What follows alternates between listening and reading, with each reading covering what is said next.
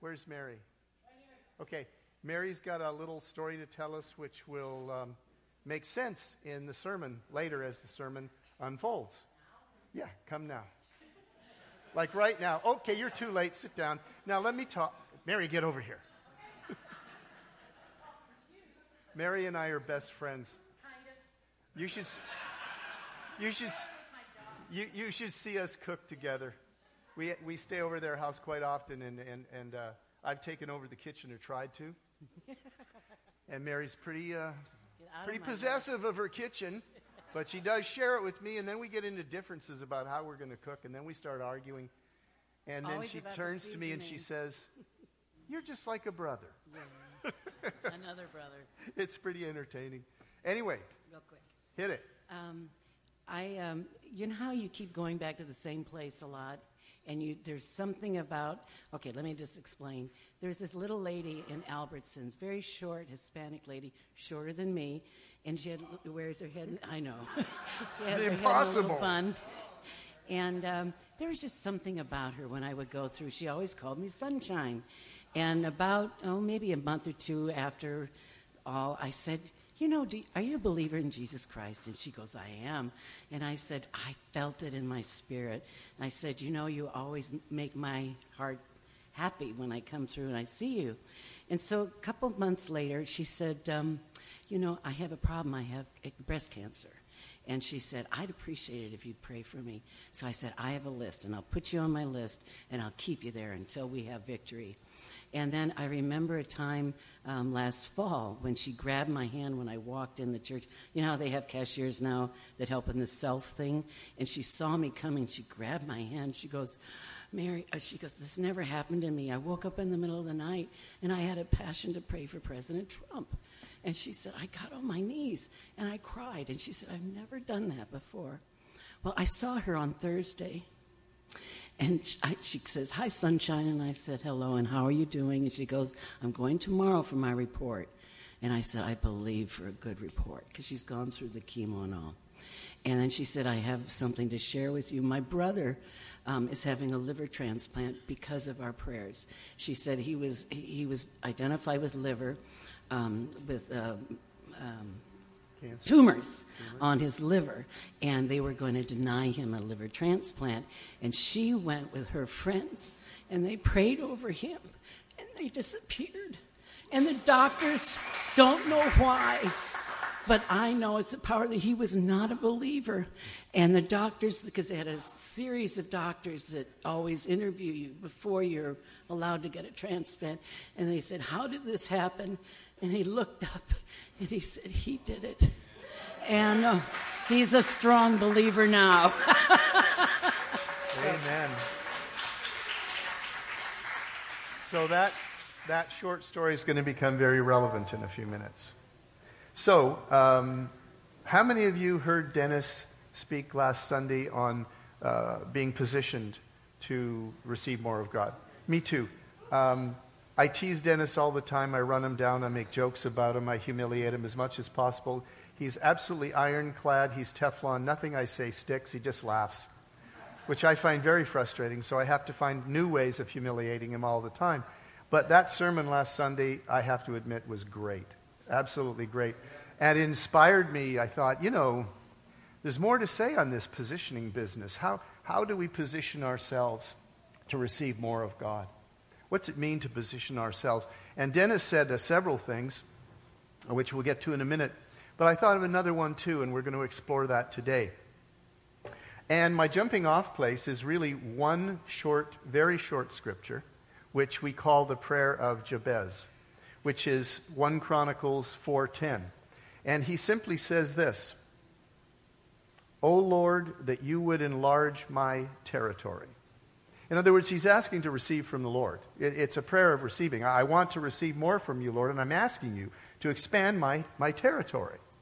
Now we know, and this is really important, this is step one in receiving from the Lord, and we've got to get over this. This is a serious issue.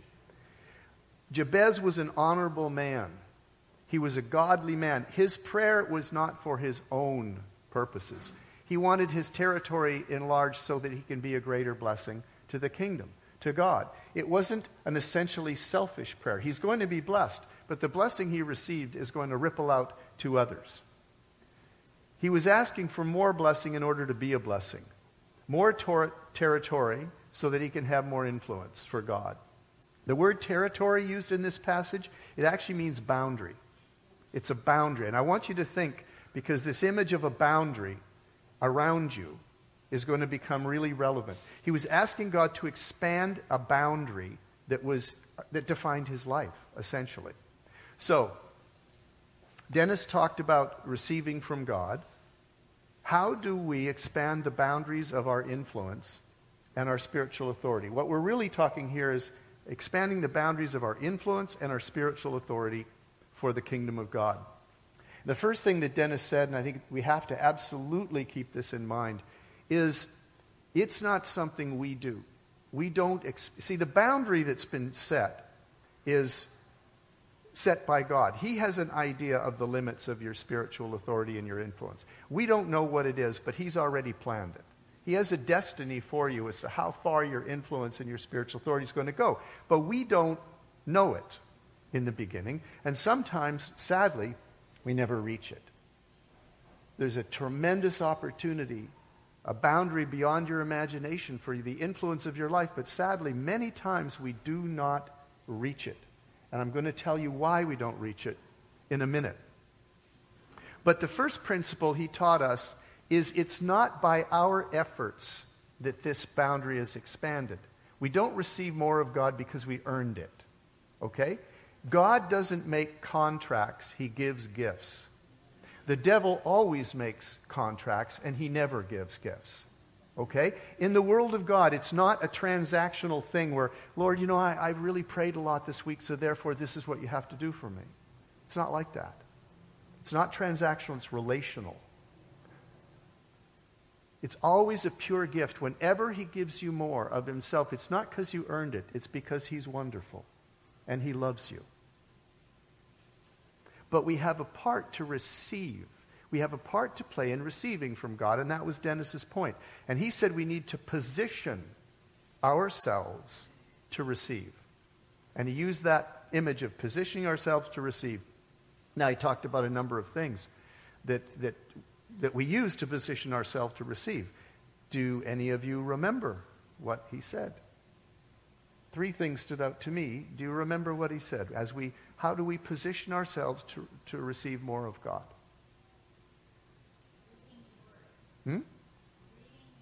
Yes. One of the things he said was being in the Bible and reading God's Word. Look, if you're going to receive more from God, you have to have faith to receive. You have to believe you're going to receive more from God. If you don't know God's nature and you don't know his promises and his track record, you're not going to have very much faith for receiving more of God. Now, where do we get that from? We basically get it from the Bible, because that's the history of God's goodness. Really, the book is, you could call it the history of God's goodness. God's track record. You could call it God's curriculum vitae. God, what have you done lately? Well, parted the Red Sea. It was quite something. I made fire come down from heaven. That was quite something. Yeah, I've done a lot of really spectacular miracles. It's really something. Oh, yeah, and by the way, I died for the sins of the whole world. Well, God, what have you done for me lately? That's often how we end that conversation. Having a knowledge of his word. What else did he say? He said another thing. He said 2 more things that are really important, which we must not forget. First one was the Bible. What was the second one?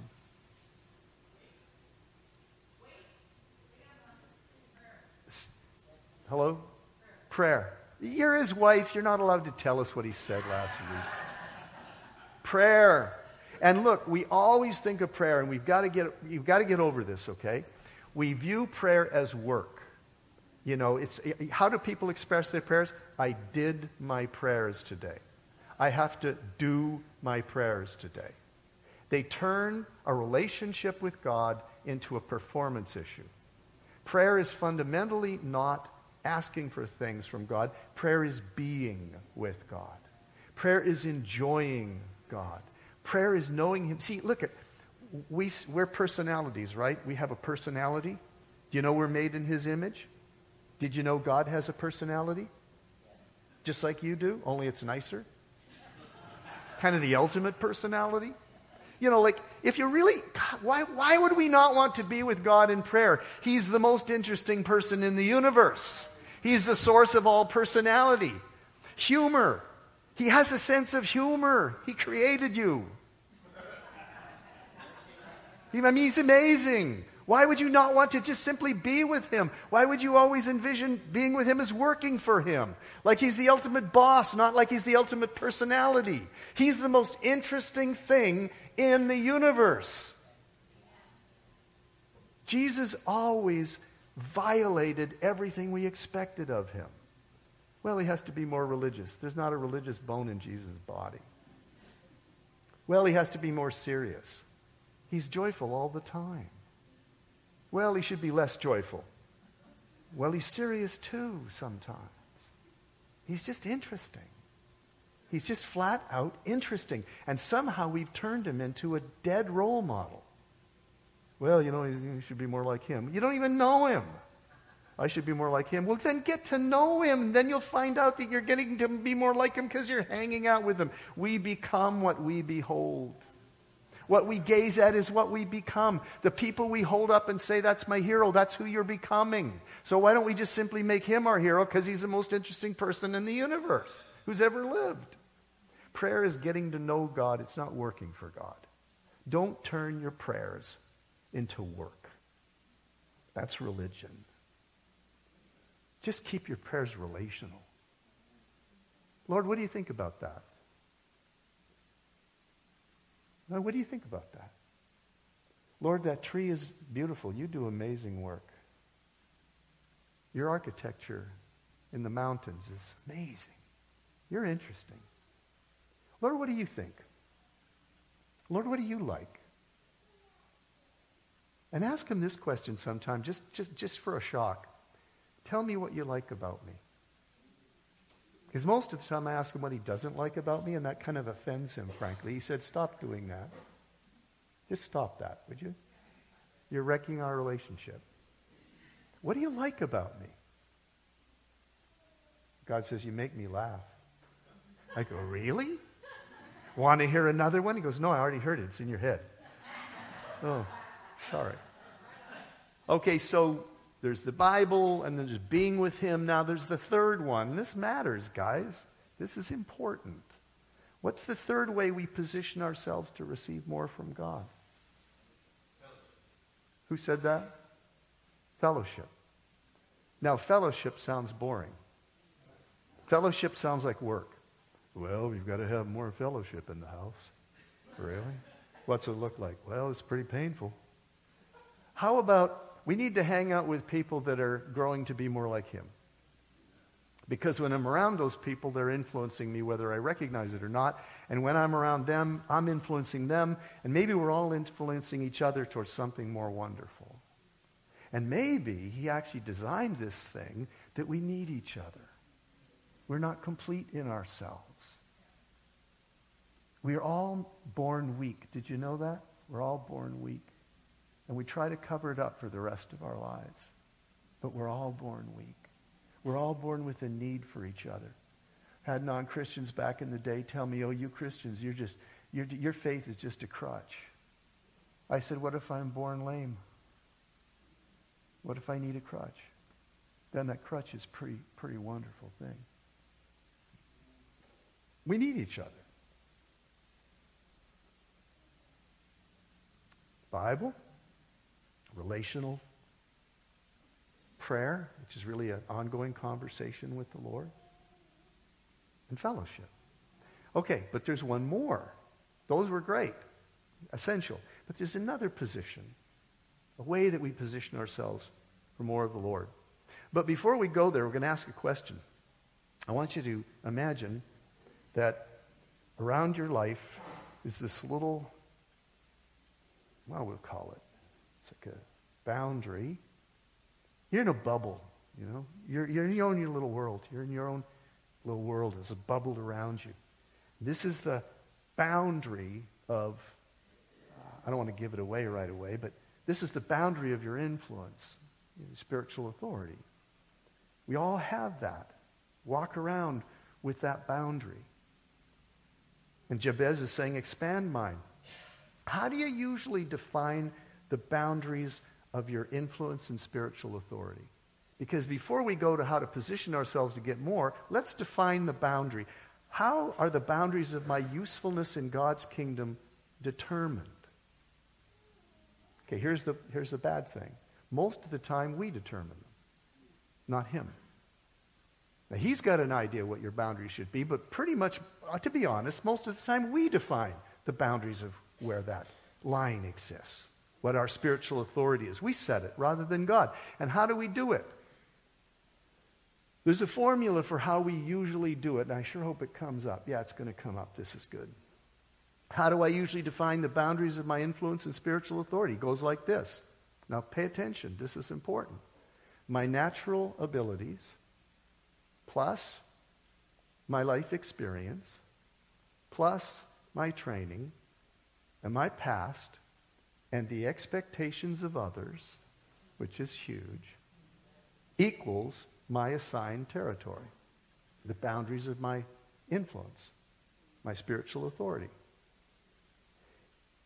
My natural abilities plus my life experience, my training, my past, the expectations of others equals how I define much of the time the boundaries of my spiritual authority and influence. And this is partly true. God expects us to use our natural abilities, etc., etc., etc., to be influential for him. A small amount pressed down and used will lead to more. The parable of the talents, you all know that. There's expectation that we will give our best. Oswald Chambers, my utmost for his highest. But look, when you do that, and that's all you do, defining it through who you are and your past and the expectations of others, the danger is, here's the danger, you're going to reach your human potential. Won't that be something? Look at me. I'm all that I can be for him. Look at me. Look what I have done. Wow. God's lucky to have me. And you people are specially blessed to have me. Gaze and behold, you too can be like me. Rick? See, the big danger here, if you define the boundaries in those terms, is that you're going to accomplish it. Then what? And I call this average Christianity. This average Christianity. This is the way most of us, most of the time, define the limits of our spiritual influence and authority. Come on, let's be honest, right? It also goes hand in hand perfectly with religion, which lives by the ethic of do more, try harder. And this is the way it is. And okay, it's time to get critical, all right? I'm going to get critical. But it's in love. This is the way this is the way a lot of churches in America define their success. We will do our best in our human potential, and we will offer this gift to God, and he should be happy with it because we did our best. And we hold up a model of success within the Christian community of exactly that. We do more and try harder, we do our best, and we run great programs, fantastic music, $1 million sound system, the best audio visual there is, and programs up the wazoo to keep any kind of human being happy. And we're doing it really, really well, and God should be thrilled. And if we all aspire to this kind of church, we're going to change the country. Here's the problem. Since we've aspired to that, and that's been the definition of success in much of the church, the numbers and the research shows the church is rapidly losing its interest in this country, and it's shrinking, and we're not really advancing the kingdom of God. Sad. I mean, honestly, guys, I'm not making it up. That's just the facts. There's got to be more here. We've got to be looking for something more than we do our best for God and call it a successful church. There's more to the story, I hope. And I'm not trying to set us up like we're some glowing example, but our church is different. It hungers, seriously hungers for more of God's presence. I mean, every single Sunday we go back there and we pray, and without doubt somebody says, God, we really need your presence today. And it's not about our programs or how good we can be or how good we can look and get everything excellent and perfect. That's nice, but that's not essential. What's essential is that we sense your presence today. If we don't sense your presence today, something was wrong. We need you. We want you. We hunger for more of you. And we hunger for a different kind of expansion. The expansion of the territory. It's not that we reach our human potential. It's that we experience an outpouring of the Holy Spirit. And that his presence is tangible when we get together.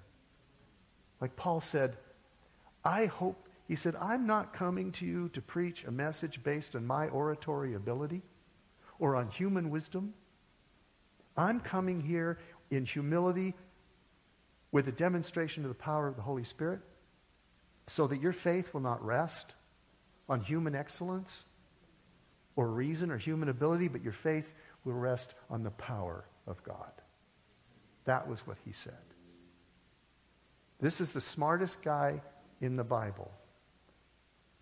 He's equivalent of many earned PhDs. There's nobody. We're only Christians sitting here today because of Paul. His grip on grace and understanding that this isn't a Jewish thing, this is for the whole world, and how it works is through grace. He wrote 2/3 of the New Testament. He absolutely changed it from a little sectarian Jewish thing to something that went to the whole world. He's the smartest guy, other than Jesus, in the Bible. And he said, I'm pathetic. I'm weak. I'm the weakest, worst person I know. And he meant it.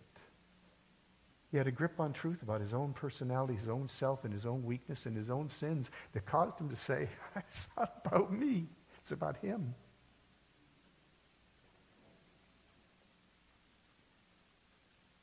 What did he say about weakness? He said, I'm gonna rejoice in my weakness because when I'm weak, I get to see the power of God. I get to see the strength of God. I get to see something only God could do. Listen, the worst thing that can happen when you're calling out for a supernatural outpouring of the Spirit is that you end up reaching your maximum human potential and then you stay there. Amen. The kingdom of God is not defined by human potential. It's defined by God's supernatural power. And why is that? Because if we reached our human potential, two things would happen. We would very quickly stop and take credit for it. God, you should be thrilled with what we've done for you. Or, just as bad, we would have a church built by man. And churches built by men are the last thing this country needs. Such a church would not reveal God's glory, and the same is true in our life. God's glory is not revealed in our human excellence. God's glory is revealed in our human weakness. Yeah, what an irony that is, huh? You want to shine for God? Then admit your weakness, accept it, and open your heart to him. We've got to go well beyond what is humanly possible. Listen, when we build a church upon human potential, we don't get heaven on earth, we get earth on earth.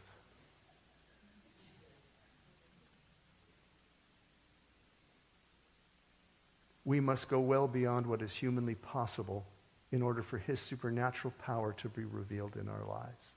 And this is what we should be praying for. You know what you want people to say? Here's what you want people to say about you. She could never have done that by herself. That had to be God. Because she's nothing special. Right? Makes sense? So look, here's our new formula.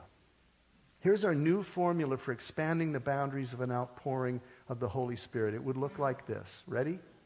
My willingness and obedience plus my weakness. Plus my weakness. Plus God's will and supernatural power equals my expanded territory. Do you realize, people, that your weakness is a key ingredient to the expansion of your influence for God? Can you understand that? Listen, we often say, I'm qualified for ministry because I'm so gifted. I've got spiritual gifts, plethora, so I'm really qualified for ministry. Your qualification is not your strength. Your qualification is your weakness. Is there anybody here that believes that? Your weakness is God's opportunity to show off. Your weakness is essential to your ministry. Apart from your weakness, there is no ministry. My willingness and obedience plus my weakness equals God's will and supernatural power equals my expanded territory. His supernatural ability begins where your human ability ends. Isn't that comforting? When I get to the end of my ability, he gets to be God. He doesn't get to be God in my life until I've reached the end of my ability, because I'll keep deferring to my ability and relying on it. And he never gets to be God.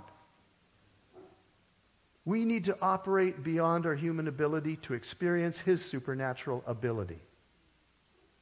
And your human weakness is your qualification for ministry. Guys, that should seriously cause you to heave a great sigh of relief. Because instantaneously understanding that, the burden lifts off of you. Oh my God, it's not about me. Oh my God, it's not about me. Oh my God, it's not about me. I get to be real. I can be transparent. I can show people my weakness. I don't have to hide it. I don't have to be ashamed of it. And you get to show your weakness. We can be a community of losers. We can be a community of broken people because he works best through broken people.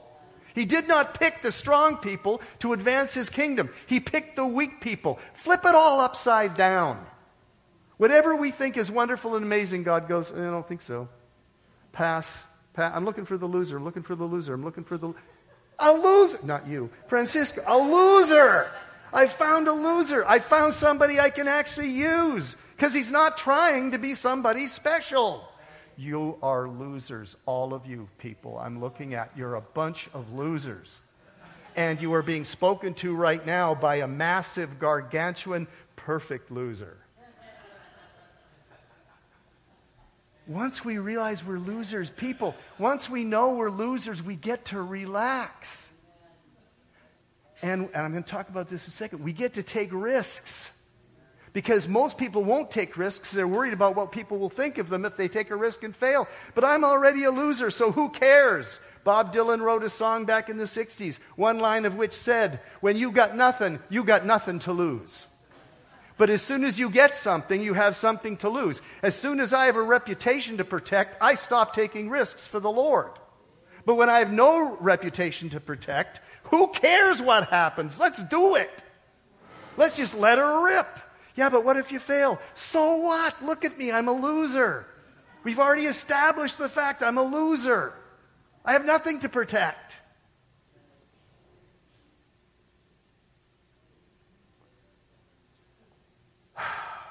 Now listen to me. We're going to get back to the bubble we live in, that little boundary around us that we define as the circle of our influence, the circle of our spiritual authority. Now pay attention. We have these invisible boundaries around us. It's a circle of our human ability, usually, plus our personal experience of the supernatural. Because we are a supernatural church and we do believe in it. So now I'm going to say, I got this new idea of my boundary, where that boundary exists. It's my human ability plus my personal experience of the supernatural ability of the Holy Spirit in my life up to today. Up to today. Now, this is better. This is better than just your human ability, blah, blah, plus all your wonderfulness, blah, blah. No, this is better because it includes a supernatural element of what God's done in my life. But it's up until now. And guess what? I've become exceedingly comfortable with that. This thing's working for me. I'm going to use Dennis as an example. This is going to look like a criticism, and it is. Dennis taught me more about prophetic ministry than anybody I know. He did it, God bless him, by throwing me in the deep end and letting me drown. And he just chuckles while I'm blowing my brains out in front of a whole church full of people. But see, Dennis, God bless him, grew up in a tradition where prophecy happened inside the church. You prophesy inside the church, and that's clearly true. But I grew up in a tradition where prophecy happens outside the church, where it's a means of evangelism, where we're supposed to go out and use the gift with total strangers at the grocery store or wherever. So we were doing something, and it was between meetings. So we were just, there's the meetings where you're like a Christian, and then there's the times between the meetings where you're a human being. Let's all embrace hypocrisy for a moment, shall we? It's so comforting. So we're between meetings, and we go to this ice cream store or something. And we're standing there waiting while the girl's making up the floats or whatever they were. And I just get this thought in my head. And I said to the girl, I said, have you ever wondered what God thinks about you? She goes, what? I said, have you ever wondered about what God thinks about you? Wouldn't it be nice to know what God thinks about you? What if God had something to say to you? She went, oh, yeah. Yeah, that'd be great. I said, Dennis, prophesy over her. Dennis is like, he didn't see it coming. The train just smacked right into Dennis. And he looks at me and I go, no, do it. Come on, you're a prophet. But he's defined it. This is something we do in church. No, it isn't. Now for you got a choice. You can expand the circle of your prophetic authority, jurisdiction, or you can say no. Dennis is a risk taker. Dennis is mentally ill. I've traveled all over the world with Dennis. I can't stand it. Dennis never worries about anything. I worry about everything. What if our luggage gets lost? God will take care of us. What if we catch a disease or something? God will take care of us. I don't want to go to Africa with you. What, you want to go to a nursing home and drool in your shoes while you're watching TV? Or do you want to die for Jesus on the mission field? I'll take the TV and the drooling. I don't want to come to Africa with you. He actually tried to tell me to come to Africa on a mission trip with them. And I said, why do you want me? And he said, because some prophetic guy had a dream or something of him and me dying at the hand of a guy shooting us in Africa. I said, really? I said, really, Dennis? So you want to share your death with me so we can be closer as friends? I said, I don't go to countries with diseases I can't spell. That's my life principle. So you go die in Africa. Have a good time, Dennis. So anyway, so at the ice cream shop, he's caught. It's time to either embrace the space beyond the circle. You're going to embrace the space beyond the circle, or you're going to stay with your supernatural experience up until today. Well, God bless him. Dennis doesn't have the sense to say no. So he waits for a few seconds, and he starts prophesying over this girl, and she's like undone. This is powerful. This is the way we're supposed to do it. This is pushing the boundaries of the circle of your comfort. Let's just get honest here. If you want to see more of your life, more of God in your life, you are going to have to embrace expanding your comfort zone. Because that little boundary of our influence, our spiritual authority, it's basically tied to our comfort. Growth in the kingdom of God is by nature uncomfortable, by definition. You're going to have to embrace something you aren't comfortable with. But every time you do, the boundary gets pushed out and your circle of influence gets bigger. And if you keep on taking those risks and embracing discomfort, that circle of your influence will grow out to just where God designed it to be, and you will be fulfilled in your ministry. And you will have a sense of significance and fit in your life that was not possible any other place. See, God's a win-win God. He doesn't just get another warrior with an expanded territory.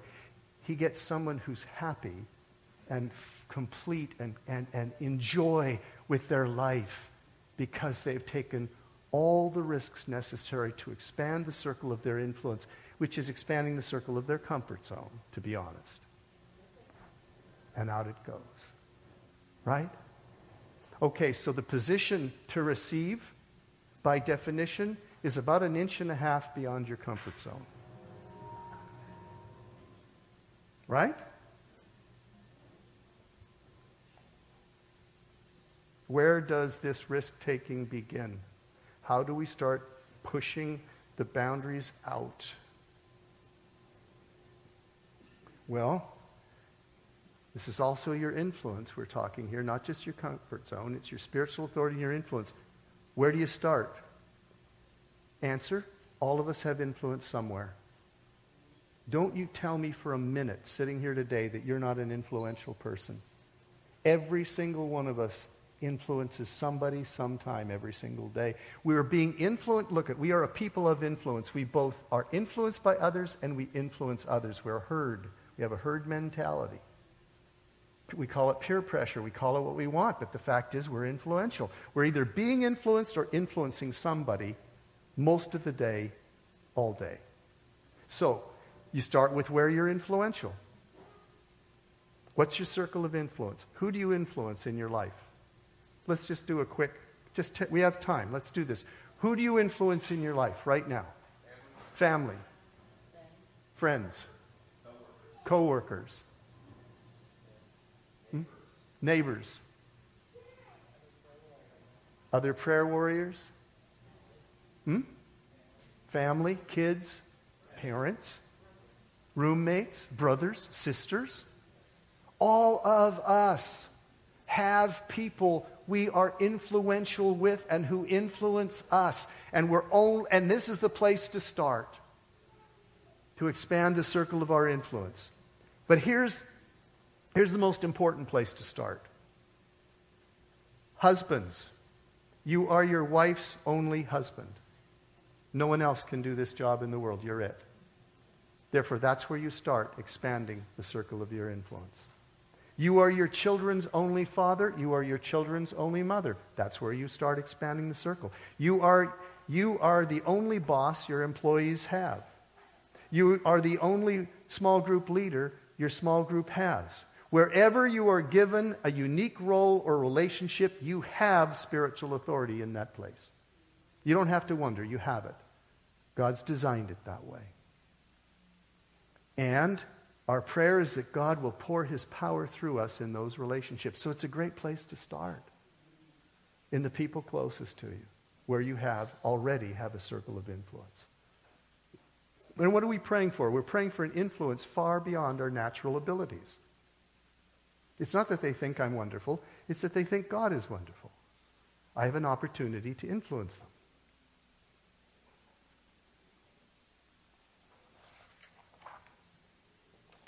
So, here's the practical application. Growing beyond our circle of human ability is uncomfortable. Period. It will always be uncomfortable. Stepping beyond our self-confidence is awkward. What if I fail? What if I look foolish?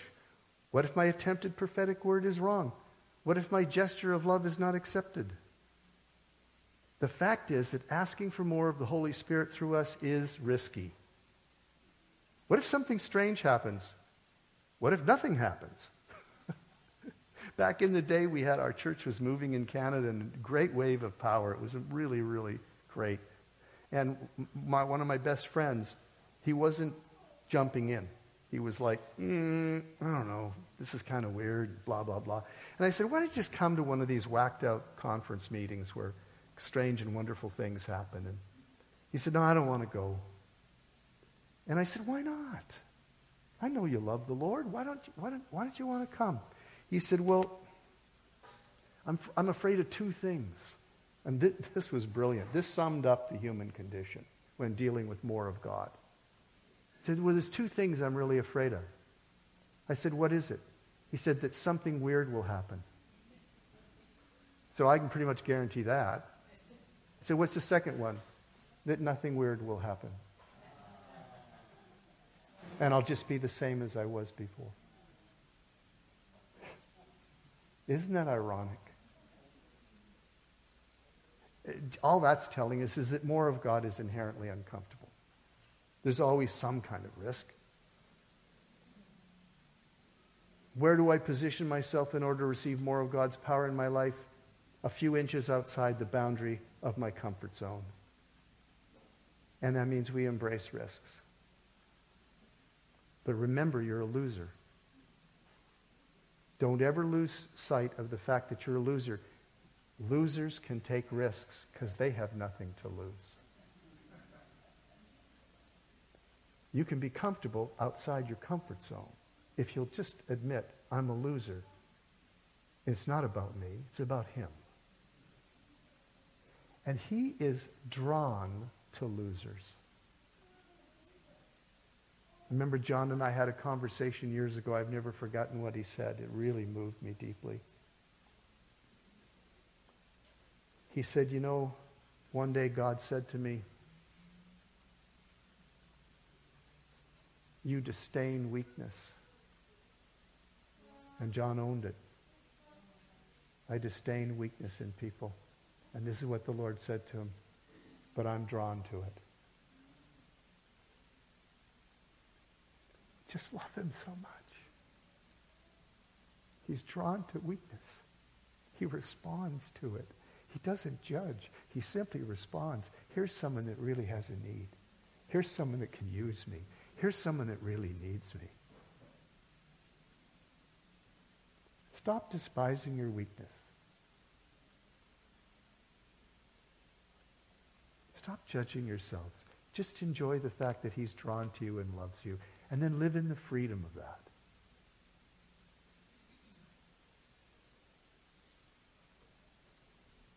Okay, this is where the rubber meets the road. We're just going to do a little test here.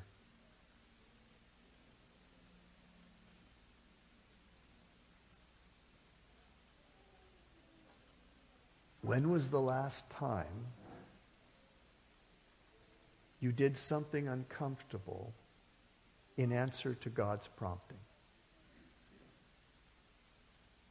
When was the last time you did something uncomfortable in answer to God's prompting? In other words, when's the last time you stepped outside the circle of your comfort? When was the last time you embraced risk? If that's a hard question to answer, maybe you've stopped growing.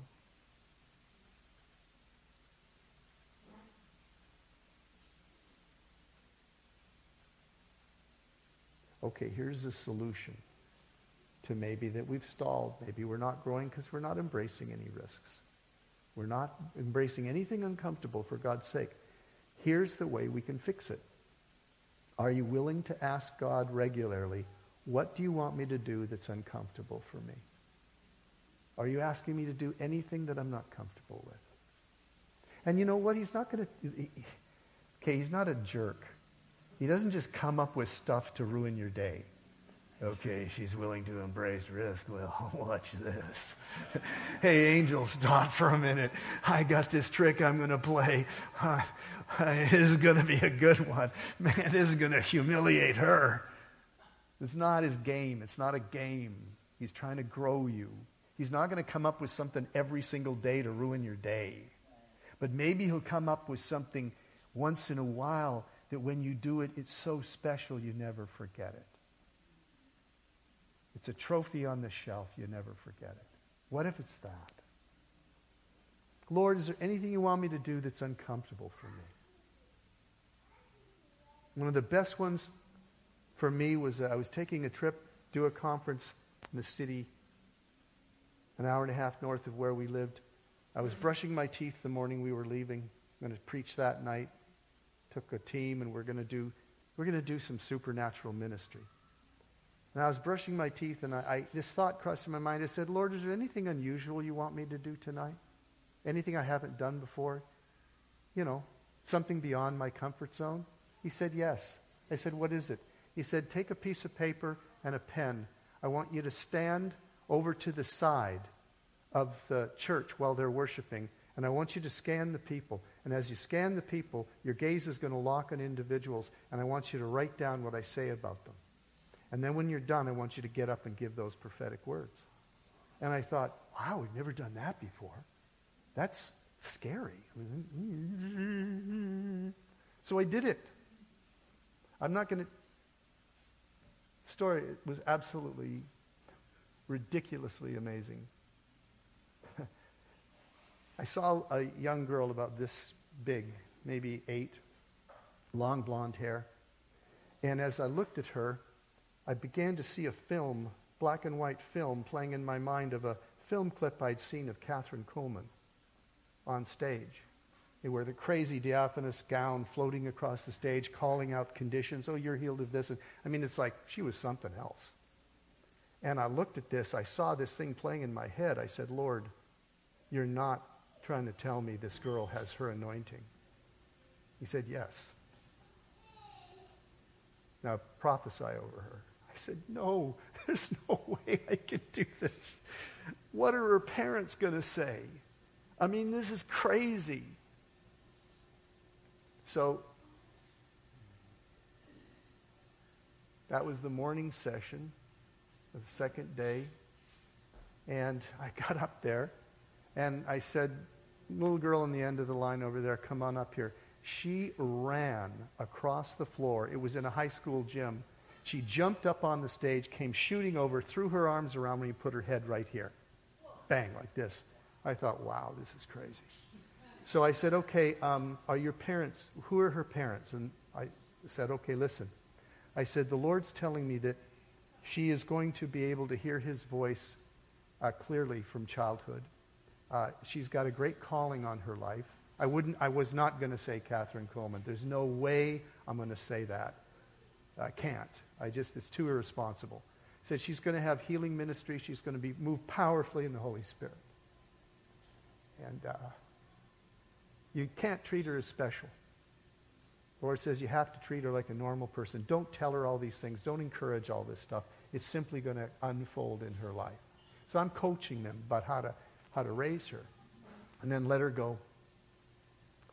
The end of the session, her father comes up to me. I'm sorry, it was in the afternoon session I said these things. I saw her in the morning and said it in the afternoon. He said, we don't go to this church. He said, I don't understand any of these things. I don't know what you're talking about, but let me tell you what happened at noon. He said, you'd been doing that thing where you call people out and you tell them stuff. He said, you'd been doing that in the morning. And on the way back from lunch to the church, my daughter said, you know that guy gets up and tells people stuff? Yes. He has something from God for me. He's going to tell me stuff from God. And then I did. Just rocked their world. He said, what am I going to do? He said, I don't understand any of this. I said, well, you need to hang out here. I know you don't go to this church, but this is a place where the power of God is very present. And you just need to come and be in the presence of God, and you'll get it. And he goes, okay, the end of the afternoon, during the ministry time, I'm up there directing the ministry time, and I see him at the back. And his back is against the back wall, and he's just kind of relaxing like this. And he's watching the ministry going on, and one of our team walks across the back.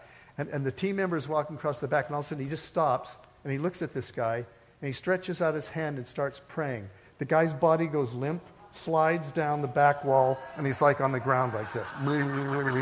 It was absolutely hilarious. Like, now he's going, I don't know what's going on, but it sure feels good. Like before the day is over, the Lord has already touched her father with the Holy Spirit, and he has some adjustments to make in his comfort zone. Don't we all have some adjustments to make in our comfort zone? So the application's really simple. You simply go to the Lord. You say, I admit I have a comfort zone. I would like to function outside of it. You're going to have to show me some things to do to try so I know it's you enough to take a risk. But please, Lord, help me to function outside the boundary of my comfort zone. And that's where growth comes from.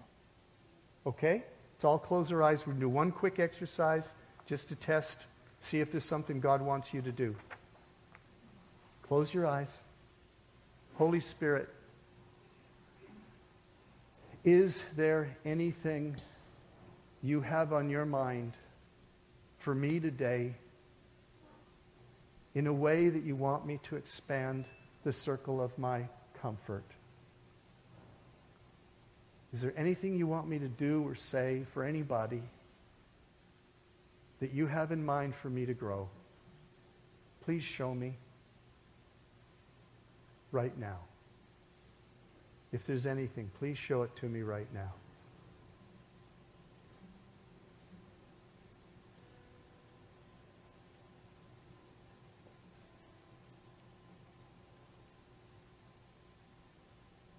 Is anybody getting anything? Is a face or a name coming to mind? Is there anything coming to your mind? Put up your hand if there is. Go on, put up your hand if there is. Right on. Lord, thank you.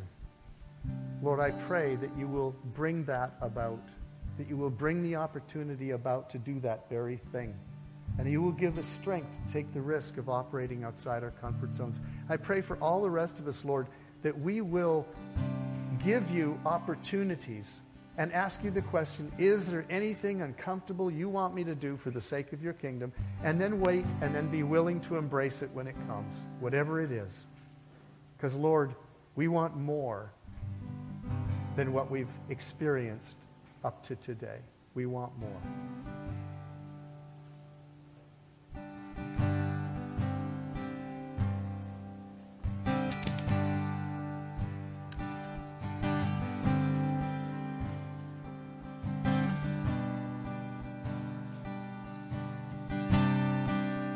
Before we transition here, I believe we might have a word. Let's sing There Is a River. We're going to do an application. Okay, great. Awesome. Hang in there. Well, this is what the Lord spoke to me when Mark was asking that question. And we do this all the time. We make a call and we say that there's more that the Lord wants to give to each of us. And we talk about being filled with the Spirit. And we pray for people. And sometimes, a lot of times people receive the gift of the Spirit right there. They start speaking in tongues. Sometimes they don't. But we also hear the stories, and I just heard one recently of a young lady who we prayed for. Nothing happened, but she kept pursuing God, and we kind of instructed her. And probably a month went by, and then she received her prayer language. So I think it's something we just need to keep encouraging, and we need to keep praying for. And sometimes people get frustrated, and they say, I've been prayed for numerous times. Keep seeking God, pressing in. Because everything Mark's talking about today, one of the foundations for that comes through the baptism of the Holy Spirit, through moving in the gifts of the Spirit. And the easiest way to move in the gifts of the Spirit is to start speaking in tongues. I've found that speaking in tongues is a foundational gift, and as we do that, it just makes it easier to move in prophetic gifts, gifts of discernment, gifts of healing. The other gifts start to flow.